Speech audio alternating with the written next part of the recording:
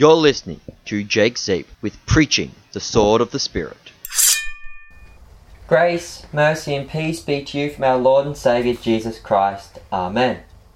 Our sermon text for today comes from the first chapter of the Holy Gospel according to St. John, verses 43 through to 51. The next day, Jesus decided to go to Galilee and find Philip. And Jesus said to him, "Follow me." Philip was from Bethsaida, the city of Andrew and Peter. Philip found Nathanael and said to him, "We have found the one written of by Moses in the law and the prophets, Jesus, the son of Joseph from Nazareth." And Nathanael said to him, "Can anything good come out of Nazareth?" Philip said to him, "Come and see." Jesus saw Nathanael coming to him, and he said concerning him, "Behold, a true Israelite, in whom there is no deceit." Nathanael said to him, "How do you know me?" Jesus answered and said to him, "Before Philip called you, when you were under the fig tree, I saw you." Nathanael answered him, "Rabbi, you are the Son of God, you are the King of Israel." Jesus answered and said to him, "You have believed because I said to you that I saw you under the fig tree? You will see even greater things than this." And he said to him, "Truly, truly, I say to you, you will see heaven opened, and the angels of God ascending and descending on the Son of Man." Let us pray. May the words of my mouth and the meditations of our hearts be acceptable in your sight, O Lord, our rock and our Redeemer. Amen. As Jesus travelled through Galilee, he called disciples to follow him. On this particular day, he had called Philip to come and follow him. And Philip had instantly believed Jesus to be the promised Messiah, the one who was written of by Moses in the law and in the prophets. Philip was so overjoyed to have found the Messiah that he raced off to find his companion Nathanael, who was sitting under a fig tree. Philip raced to Nathanael. "We've found him! We've found the one written of by Moses in the law and in the prophets! We've found the Messiah!" Nathanael sat up. Could this be true? Have we really found the Messiah? And then Philip said, "He is Jesus, the son of Joseph, from Nazareth." And with that, Nathanael slumped back down against the tree. "Can anything good come out of Nazareth?" he remarked. Nathanael was a true Israelite. He knew the scriptures. He knew that the Messiah was to come from Bethlehem, not Nazareth. Besides, nothing good could possibly ever come from Nazareth. And there was more to Nathanael's words than just the prophecy that the Messiah would be born in Bethlehem. There was prejudice in his comment. There is an important difference between Philip and Nathanael that could often be overlooked. In Acts 6:1, we learn that there are two types of Jews, Hebraic Jews and Hellenistic Jews. The Hebraic Jews were those traditional Jews that spoke the Hebrew language and had retained all the traditional Hebraic Judaic customs. As for the Hellenistic Jews, these weren't Gentile converts, nor were they half-breeds like the Samaritans. These were purebred Jews, but the difference between them was that they had been heavily influenced by the Greek Hellenistic culture, and they spoke mainly Greek. Now, if we look at the disciples that Jesus had already called, Philip, Andrew, and Simon Peter, we'll notice that all three of them had Greek names. Philip is Greek for lover of horses. Andrew comes from the Greek word andros, meaning man, and Simon was the Greek version of the Hebrew Simeon. All three of these disciples were Hellenistic Jews, while as for Nathanael, he had a Hebrew name. Nathanael means God has given in Hebrew. Nathanael was a true Israelite, a Hebraic Jew, and thus Nazareth was below his consideration. Nazareth was a very lowly town. And when I say low, I don't mean low as in poor or lower economic class. No, I mean low as in low-lies. For Nazareth was full of corrupt tax collectors and prostitutes and the like. Nazareth was the capital of immoral behaviour in Galilee. And so, there was no way that the Messiah could ever possibly come from Nazareth, or so Nathanael thought, for nothing good could ever possibly come out of Nazareth. And so Nathanael disregarded what Philip had said. Now Philip knew that he could not argue with Nathanael, for his words were merely human words, and Nathanael knew that God's word had said the Messiah would be born in Bethlehem. So Philip did the only thing possible. "Come and see," he said. "Come and see for yourself, and then you will not doubt." So Nathanael went with Philip to see Jesus, and as Nathanael approached, Jesus said, "Behold, a true Israelite, in whom there is no deceit." Now, as mentioned above, Nathanael was a Hebraic Jew, a true Israelite. But this is not what Jesus meant by this statement. For Jesus did not care about lineage or culture. Instead, he cared about faith.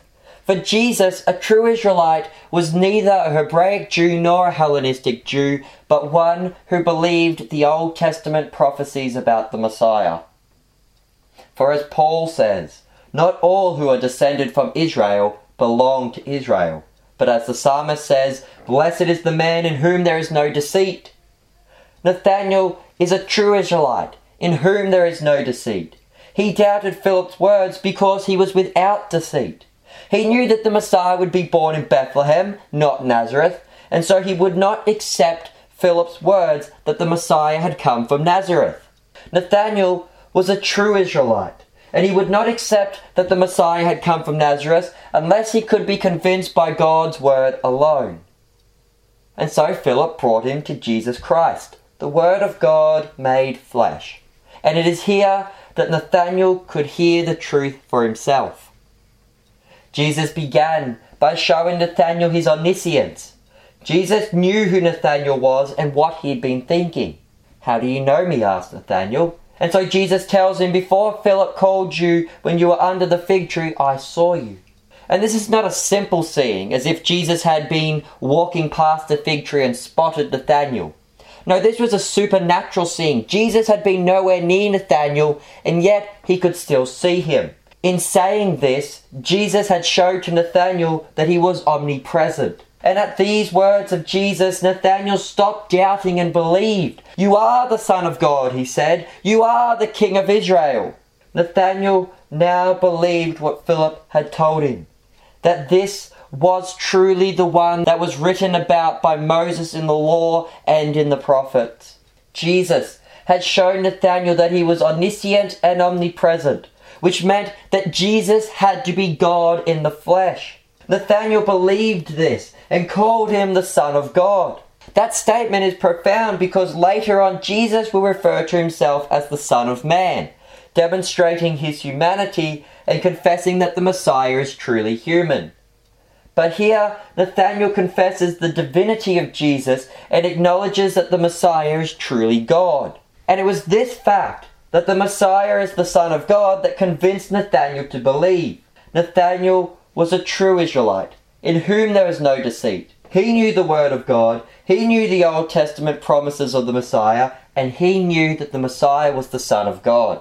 And this is very profound, because it shows us that even the Old Testament confesses the divinity of the Messiah, and that the Jews who were awaiting the Messiah were able to know that Jesus would be God.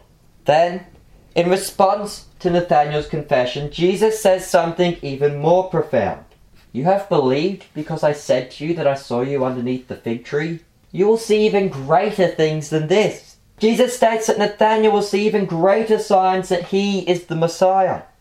But as for now, Nathanael believed because Jesus had said to him, "I saw you underneath the fig tree." Nathanael didn't need any great miracles to believe that Jesus was the Messiah. He simply needed to hear the word of Jesus, and that was enough.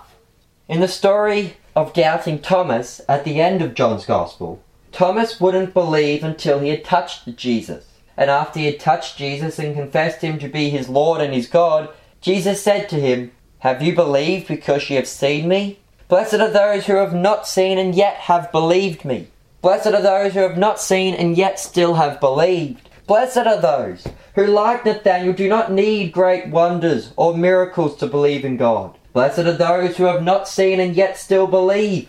Blessed are those who have heard God's word and have believed." We don't need to see miracles or healings or speaking in tongues to believe in Christ. Paul says that faith comes by hearing and hearing through the words of Christ. God's word is all we need. There are many people out there that doubt the truth.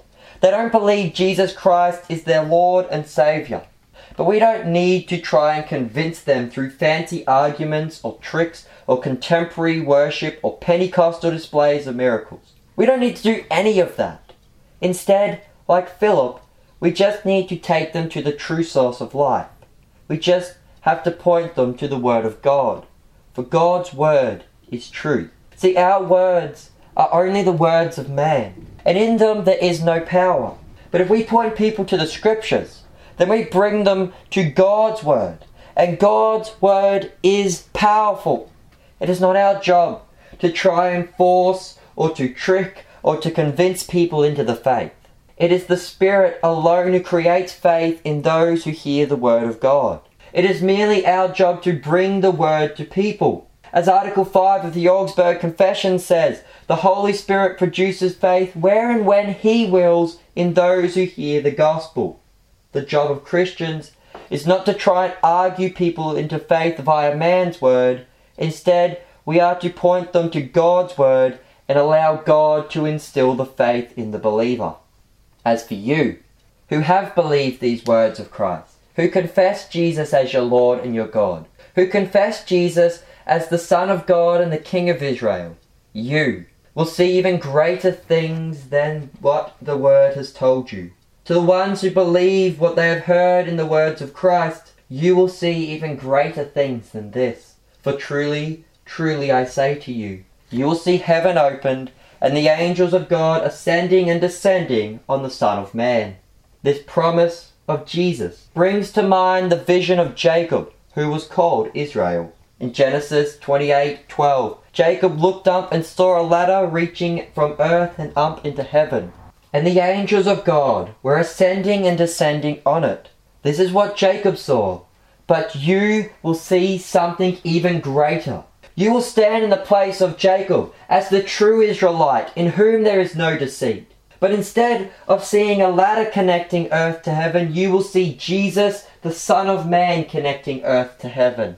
In Jacob's day, before the Messiah had come, man was bound under the law of God. The only way man could be saved was through perfect obedience to the law of God. Man had to climb this ladder of the law to make it into heaven, and no one could climb it, for all have sinned and fallen short of the glory of God. But for those who believe in Jesus Christ as their Saviour, they will see something greater than a ladder. They will see Jesus bridging earth and heaven. For Christ came and dwelt in the flesh. He died on the cross for the sake of your sins. No longer are you trapped under the law of God. For Christ has set you free from the demands of the law. He is now the bridge between earth and heaven. No longer do you need to worry about keeping God's law perfectly.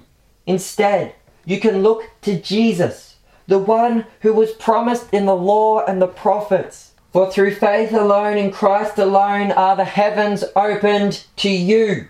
And don't just take my word for it. Instead, come and see what the Word has said. Amen. May the grace of our Lord Jesus Christ, the love of God, and the fellowship of the Holy Spirit be with you always. Amen.